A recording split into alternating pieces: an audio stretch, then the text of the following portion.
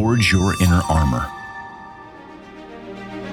Welcome to the Inner Armor Podcast with Dr. Timothy Royer, where we explore ways to train our brains and bodies to become dynamically resilient so that we can all, from professional athletes to ordinary people, perform at our potential.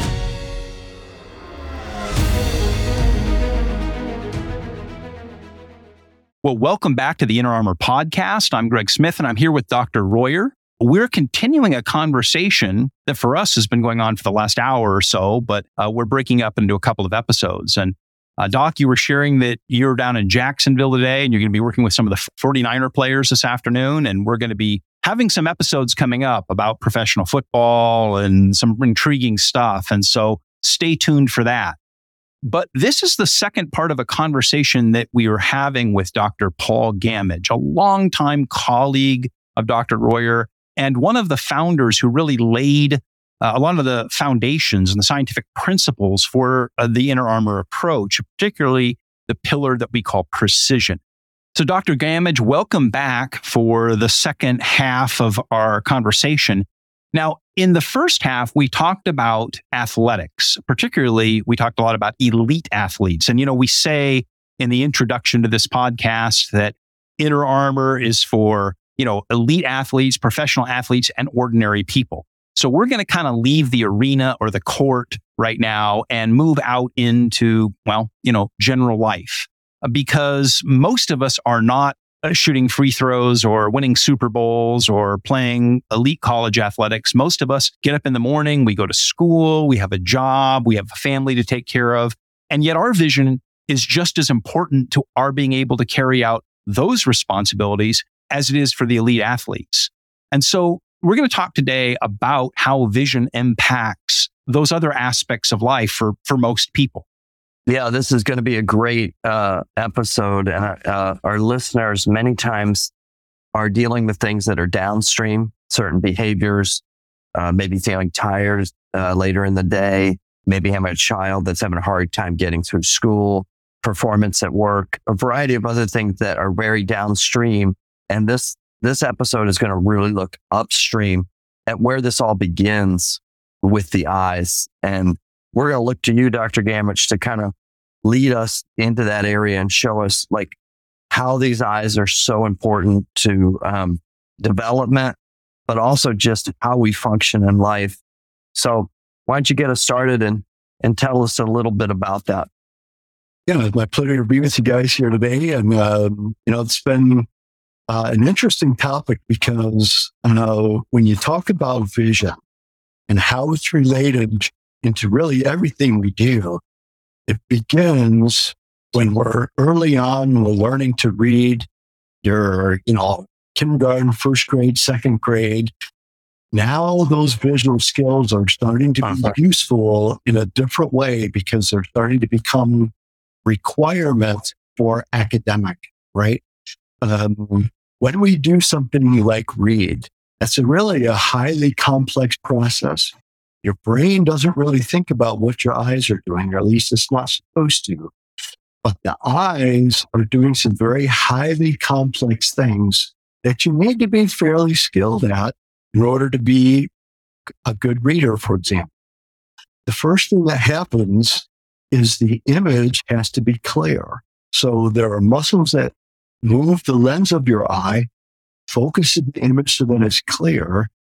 Well, then what happens is then the brain has to use the muscles of the eyes, 6 in each eye, to align the eyes correctly so that you're seeing one image instead of two.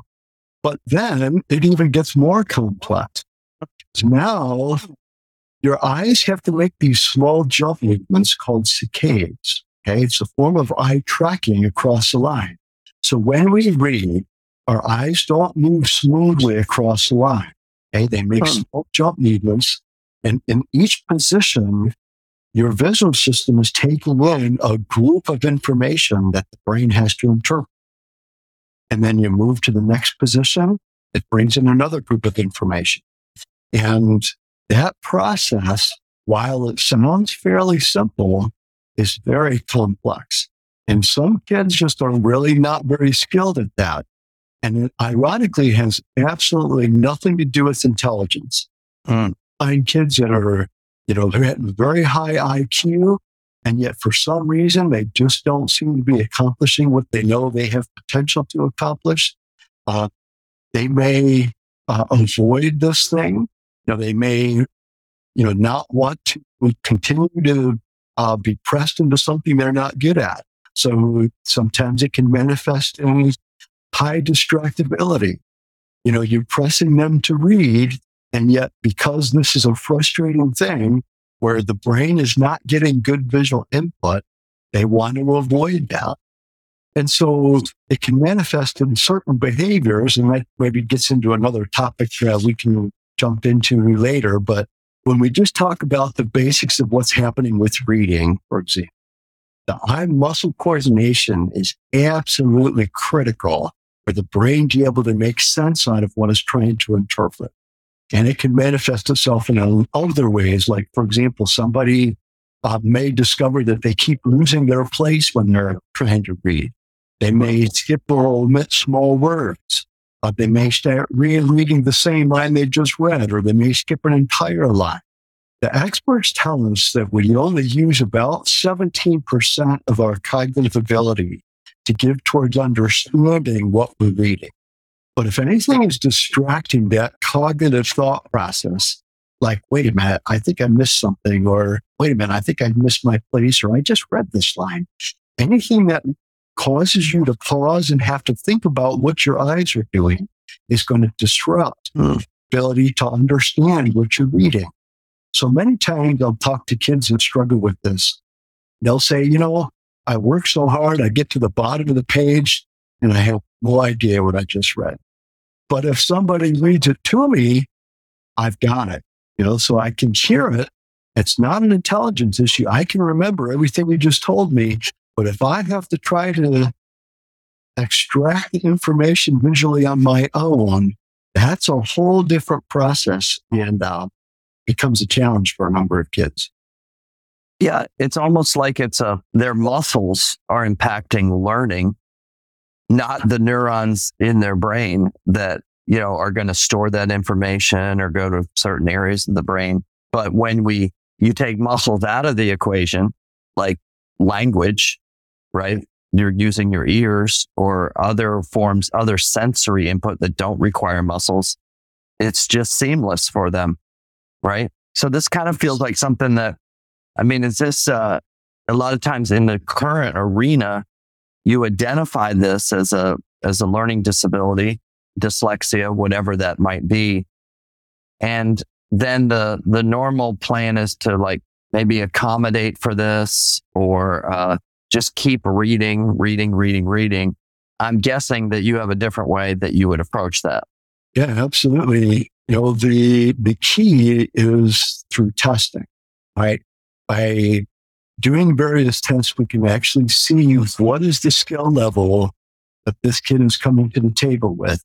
Are they highly skilled? Are they good at moving the eye muscles in an efficient and an efficient way where they're working together well as a team?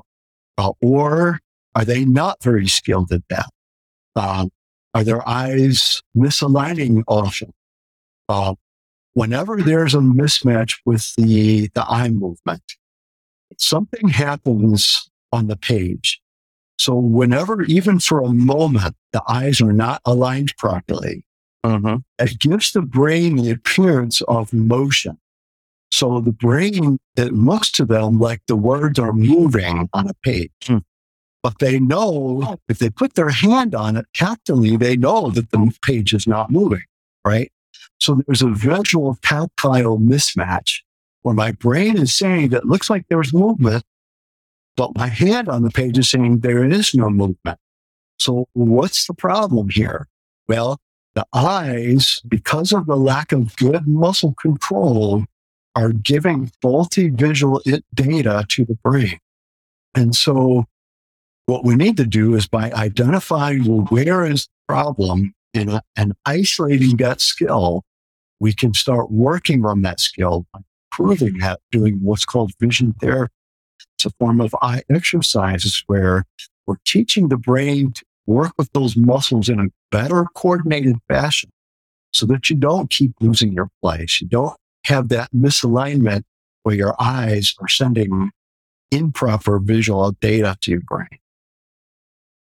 So does the brain do some different compensatory things if it's seeing that movement? Like, will it maybe just use input from one eye, or what does it kind of do in that situation? Because that's got to be super frustrating. Yeah. That it's moving or you're seeing double, right? Yeah. So what? That is one thing that can happen, is using one eye. In fact, it's interesting because kids that have strabismus, where one eye turns out or turns in, you know what I'm talking about? You've seen that. Yeah. Ironically, those kids don't tend to struggle as often with reading skills because they're not even trying to use the other eye. Their brain a long time ago has figured out how to mentally shut that other image off so that they don't see double. And so you would think that would be a real struggle with reading. But ironically, those kids seem to do really well with reading skills because they're not fighting with the use of the eyes together as a teammate. But it's in the process of learning how to suppress that image. That's where the struggle comes in. So what we don't want is for them to get better and better at suppressing one eye. What we want them to get better at is using the eyes together as a team. And just because there are a lot of other things that we use our eyes, when you talk about visual input on a computer screen, computers are very visually demanding. They require accurate eye movement, the ability to focus images so that they stay clear, the ability to relax when I look away from the screen, for example. We don't want those muscles to become too stressed or too tense. I mean, I often tell people, try to brain a job that doesn't use a computer. I mean, it's almost impossible these days. I used to use the example, maybe if they're going to be a truck driver someday, but even the truck drivers have, laptops mounted. Exactly. Yeah. You just can't get away from these things. And so digital devices, phones, tablets, laptops, computer screens, they're all very visually demanding. So the skills that we're talking about are not only critical for the early learner learning how to read, but it's also critical for even when they get into their adult years.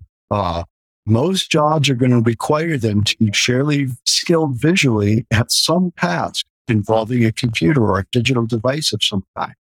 And so for those people, we want to have those skill levels at an appropriate level so that now they're able to do their job without having to see restrictions in their skills because of their eyes and their visual input.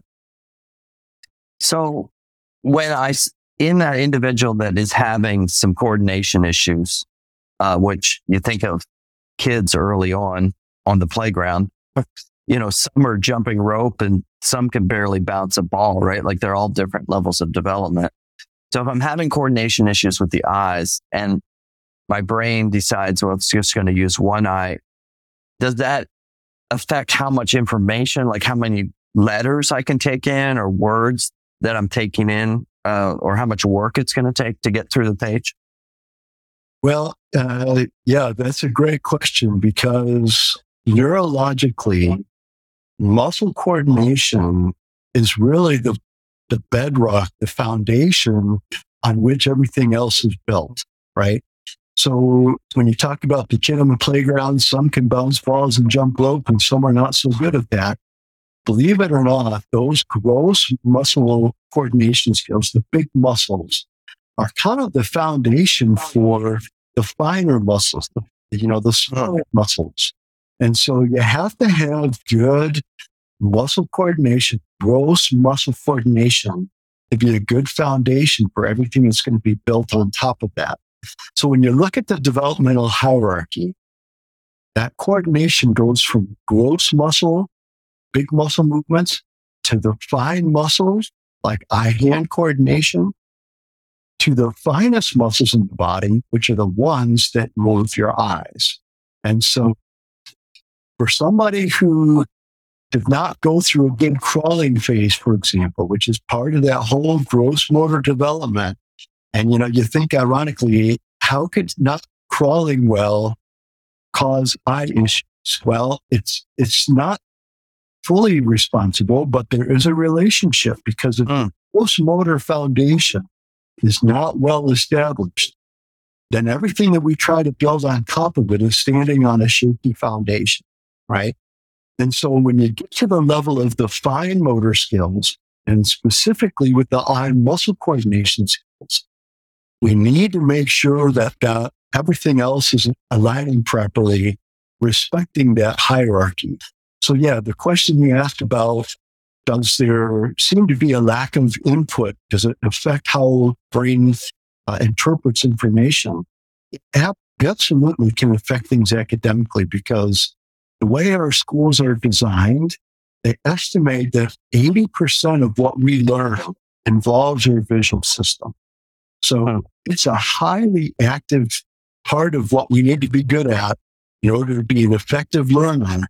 And the skills that we need to have to be a good reader, for example, start moving us down that road of higher complexity with muscle coordination skills.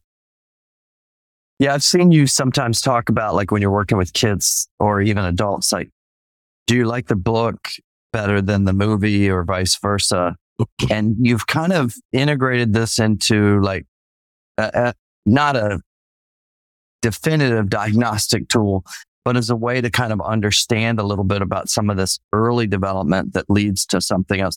Can you kind of explain that painting of the images and stuff that happen in the brain and what's going on there with good readers who like to read versus somebody who, hey, I want to watch the movie. Right.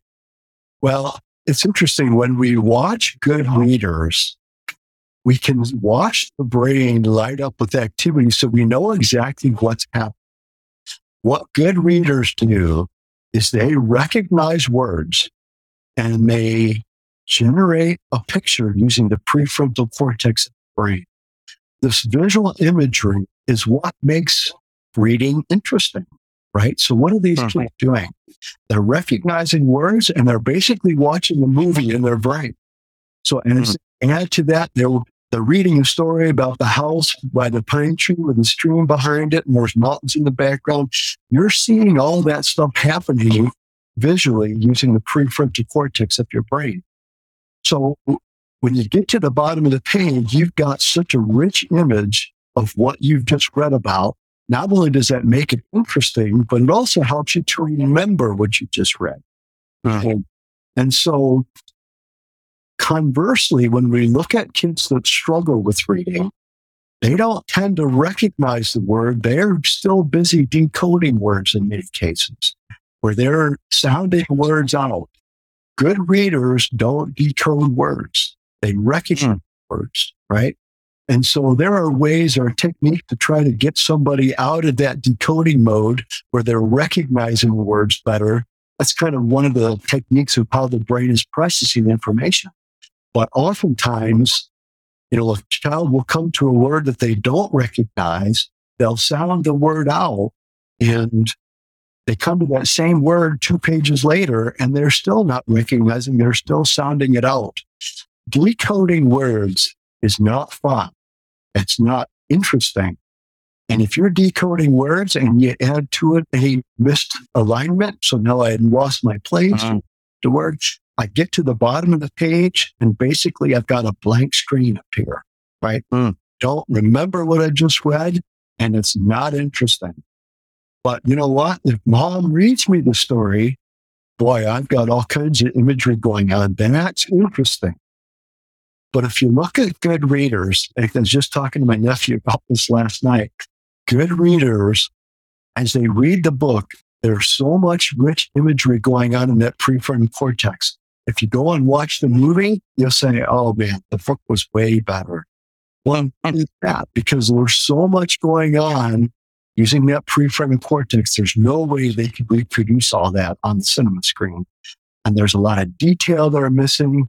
My nephew was telling me, I watched the movie. And it's like, wait, that's not how it happened.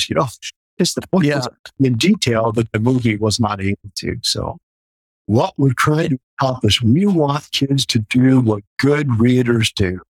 Good readers recognize words and they get to watch a picture in their brain, watch the movie in their brain.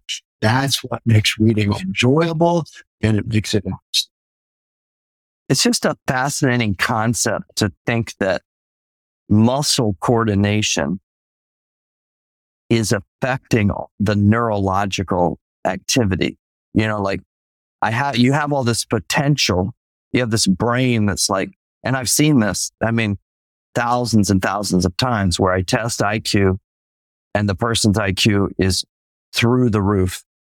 But then we go look at reading and it's below average. And that's got to be so frustrating to see that something that could be fixed, like muscle coordination, is keeping you from experiencing kind of like what you're describing as like works of art on your brain, in your prefrontal cortex. These beautiful images that are so lifelike become more like sketches because you're having to fight those muscles in such a way to at least to get the information. And then you've talked about comprehension is impacted by that. And then you can't remember.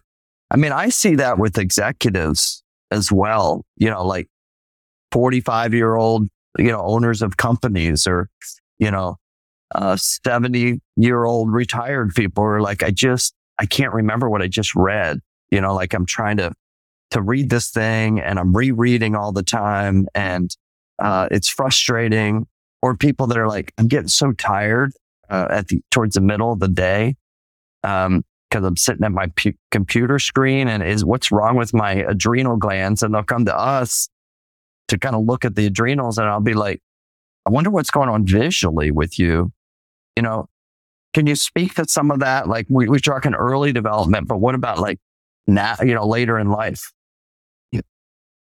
Well, probably the best example I can give you is to describe one of the more common conditions that we see called convergence insufficiency. Okay. Convergence insufficiency is a process where the ability to converge your eyes inwards is not adequate for the demand that we're asking it to do. So when we read a book or when we look at our phone, our eyes are actually converging inwards so that they're pointing at the page. Okay. Many people have a tendency for their eyes to want to drift out. So they're not good at maintaining that alignment. Convergence insufficiency is a muscle coordination issue. It's not a muscle weakness thing.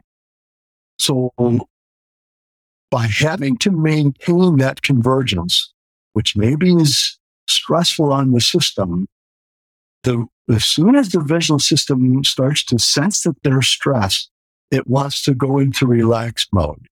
So if the brain tells your muscles, well, just relax then, the first thing that'll happen is a misalignment of the eyes, which causes a little bit of that double vision thing we talked about and motion on the page. Well, the brain will sense that and say, well, time out, don't relax, work hard again, because that double vision is not helpful, right? The brain does not like to see double, so it's going to do everything it can do to try to compensate for that. That compensation is something that happens subconsciously. In other words, you're not really aware of it many times. So it's ironic that oftentimes when I'm doing testing on a child who's struggling, they know, like you're describing, we know this kid is smart, he's intelligent, but he's just not doing well with reading for some reason. And we'll describe this process where, their eye muscles are not coordinating well. And words may look like they move, they're skipping or omitting small words. And as I'm describing this thing, the parent, in many cases, is kind of holding off there with their jaw hanging open. It's like, well, you just described me.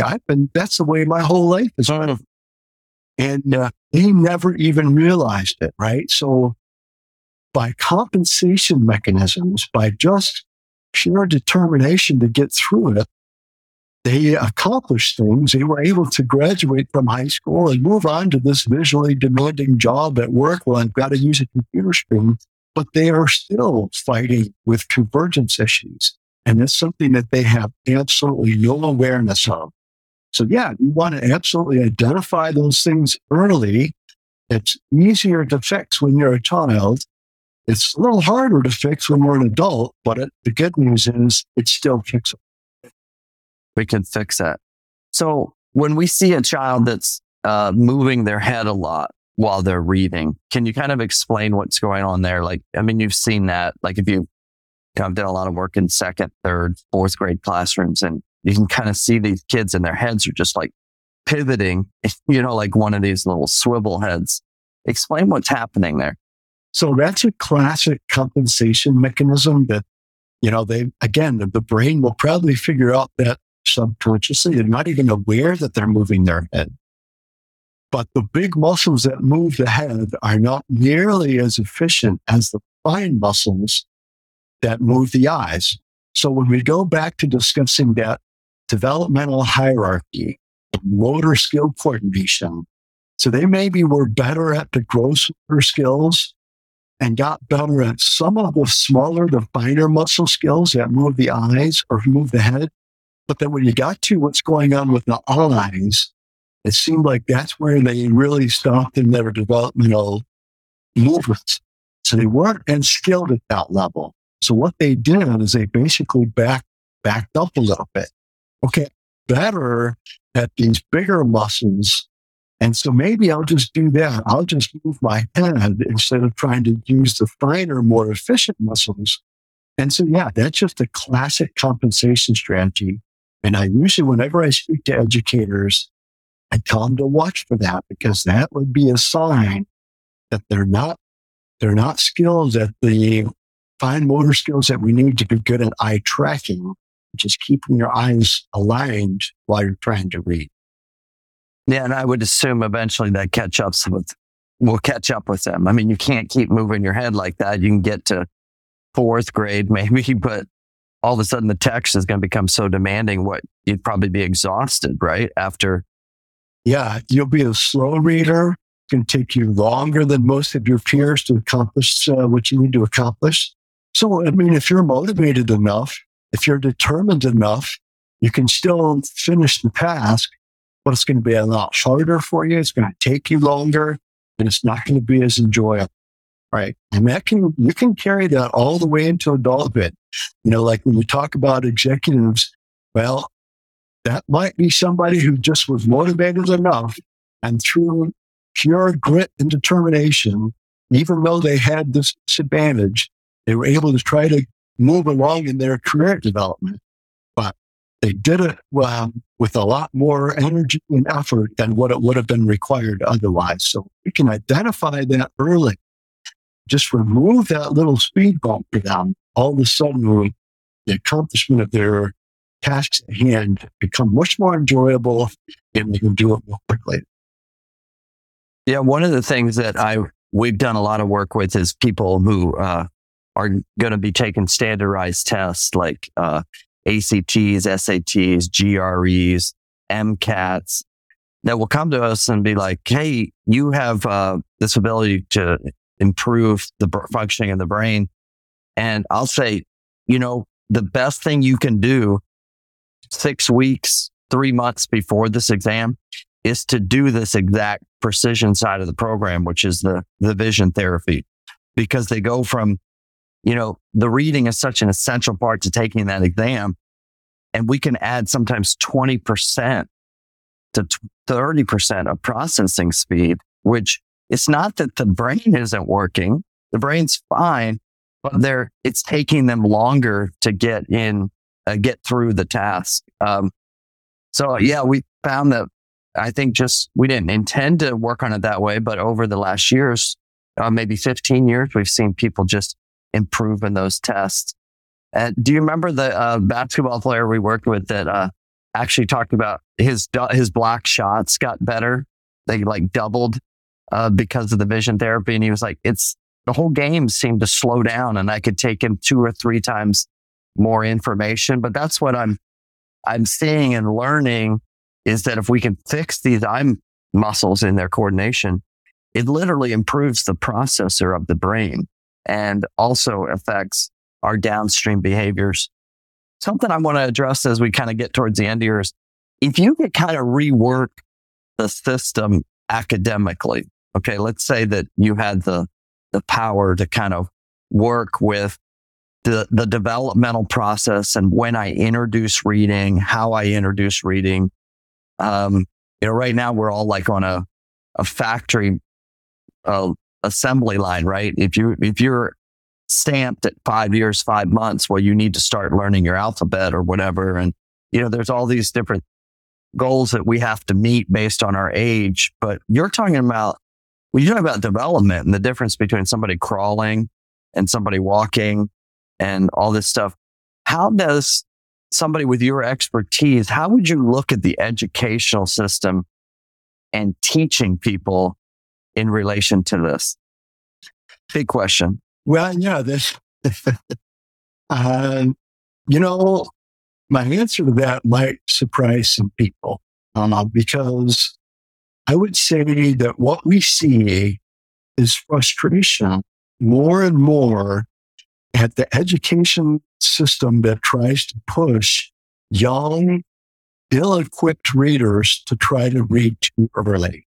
And so my answer to that would be, let's be sure that all of the kids that we try to push and teach to read are equipped. They've got all the tools they need in their toolbox to be a good learner, a good reader. If you try to push too early, and that's maybe where we try to make maybe a little bit of a mistake because, hey, if my kid is 5 years old and I've got a neighbor down the street, their 5-year-old is already reading chapter books. Well, yeah. I want to do what I need to do to get my 5-year-old to start reading already. But the developmental skills may not be there. And so we really need to, again, I keep referring to that developmental hierarchy. We need to make sure that developmental hierarchy is being well respected to the point where they've got a solid foundation of gross motor development. So we want those kids outside playing, learn to catch and throw a ball. Sitting and watching videos is not going to be helpful for them to do that. I want them outside. I want them running around. I want them picking up sticks and throwing them into the woods. I want them doing things that are going to engage that motor development because believe it or not, that is a crucial foundation for everything that needs to happen for them visually when they start. Wow. So as they get outside, as they move, as they start to learn how to, that little takes baseballs, they learn how to hit that thing. That's all my hand coordination stuff. Growing up, we used to play relatively dangerous things. We played King of the Hill and things, pushing the drop. Believe it or not, those skills were helpful for us. Little did we know, we were developing the gross motor development skills that we needed to build up. And so as you do that, as you respect that developmental hierarchy, you now become equipped to be able to handle what we're asking them to do visually. So I do those gross motor things. Then I start introducing crayons. And we just had our grandkids out in the driveway yesterday with chalk, on the driveway. They're drawing things, Now these are bigger muscles. They're only 2 to 4 years old right now, but so they're not drawing very pretty things, but they're learning what happens when I take this big piece of chalk and I try to do something on the driveway with it. Those are skills that, believe it or not, are so critical to the foundation skills we need to learn how to read. Then our kids will be ready to handle this visually demanding task that we're asking them to do. And they're trying to learn how to align their eyes properly and learn how to make sense out of the English language, which is not easy, right? So that would be my answer. We probably should not try to press our kids to read so young. Let's make sure they're all ready developmentally. And then I think we'll have less and less avoidance, less attention problems, and more skilled readers that become skilled learners, which then ultimately become happy and achieving adults in society. So we just fixed all kinds of problems there, didn't we? Just like right there. Boom. And I think based on our discussion earlier, why not be teaching them things that earlier on that don't involve muscles, like language, learning a different language, doing some different things that the ears don't involve this massive complexity, my auditory skills of what it takes to read. And we're so quick to get them into something that is going to require a coordination thing. The other senses they don't require those. And we have to be very sensitive to them so that we don't have those senses do something. And actually, you and I have talked about it.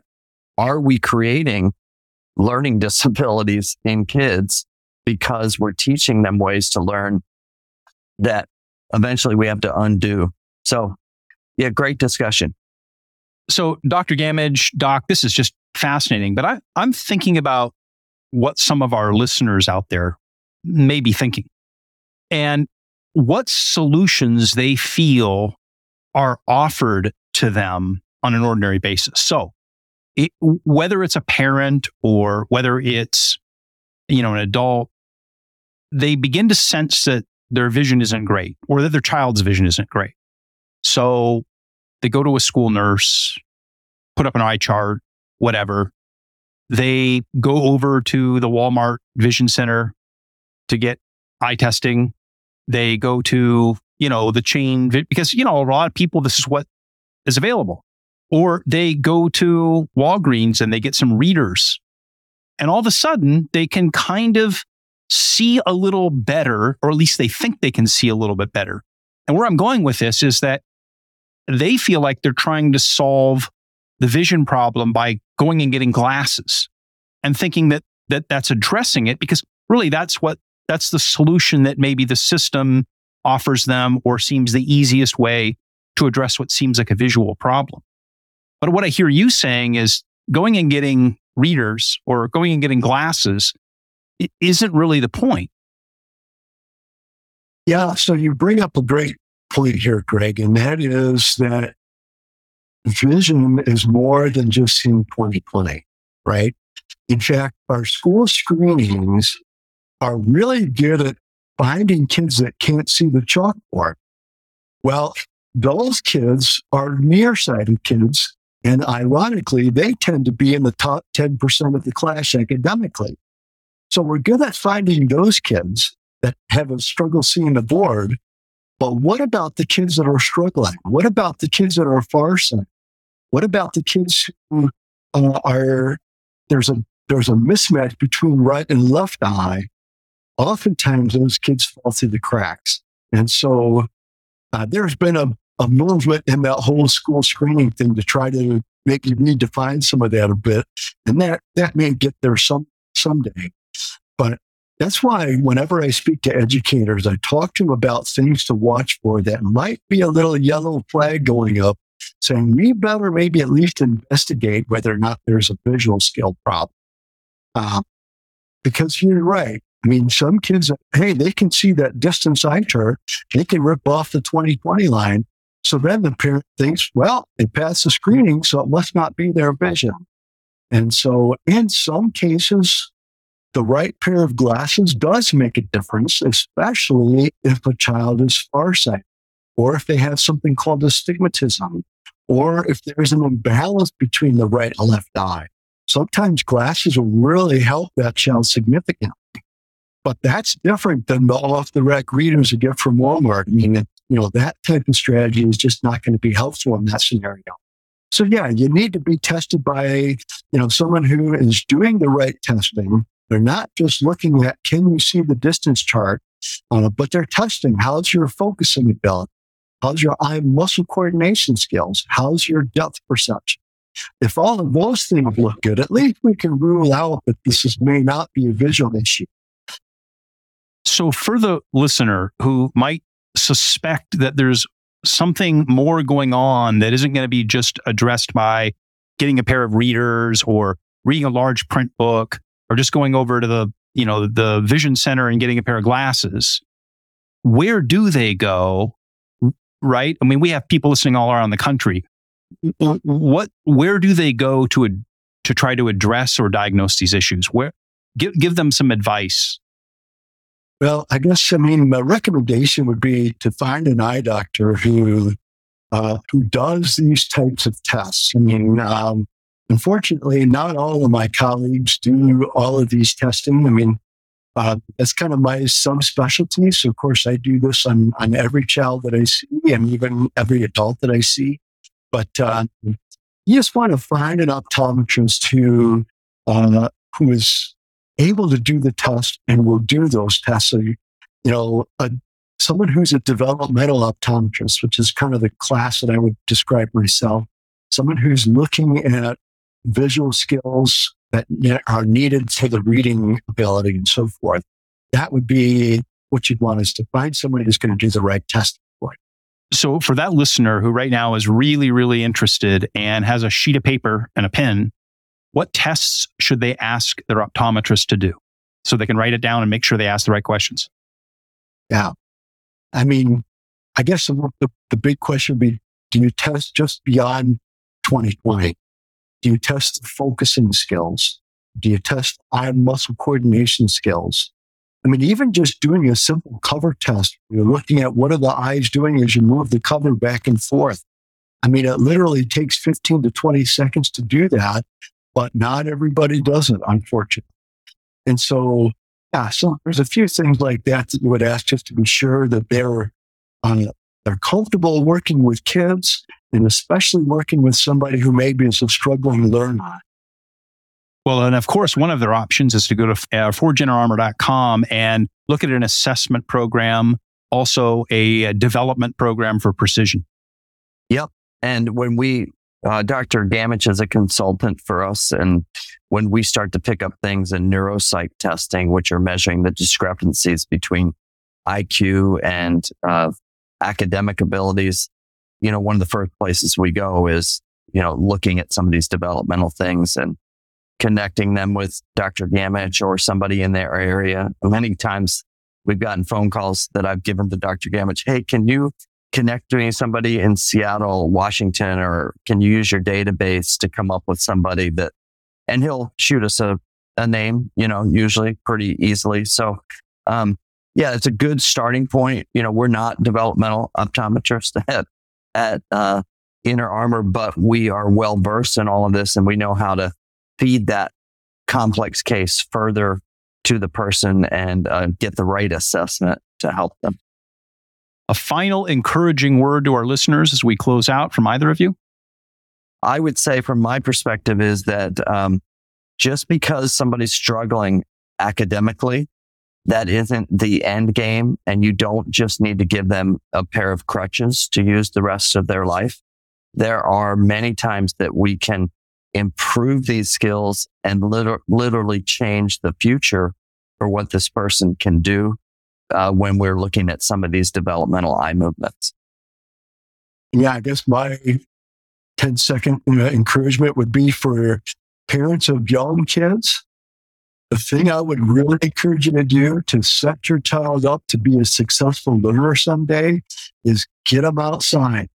Get them out, play with them, get those muscle coordination skills working. That's going to set up an important foundation. You don't even realize it, but those skills are absolutely correct. Well, fantastic. Thanks to both of you. Thank you, Dr. Gamage, for your time. Doc, I know that you're going to meet the 49ers or some of the 49er players this afternoon, and that's going to be exciting. And I'm sure our listeners will hear more about that in a future episode. Also, if you want to learn a little bit more about this and how it all fits together, check out our book, ForgeYourInnerArmor.com. You can find it on Amazon.com and in both a print, Kindle, and for those of you who don't like to read the printed word, there is an audiobook. So blessings to both of you, and we will see you again soon. Great. Thanks, Greg. Very good. Thank you. This has been the Inner Armor Podcast. You can find it wherever you get your podcasts. Would you please follow or subscribe, and make sure to leave us a review or comment. You can learn more about Inner Armor, Dr. Royer, and how to perform at your potential by going to ForgeInnerArmor.com.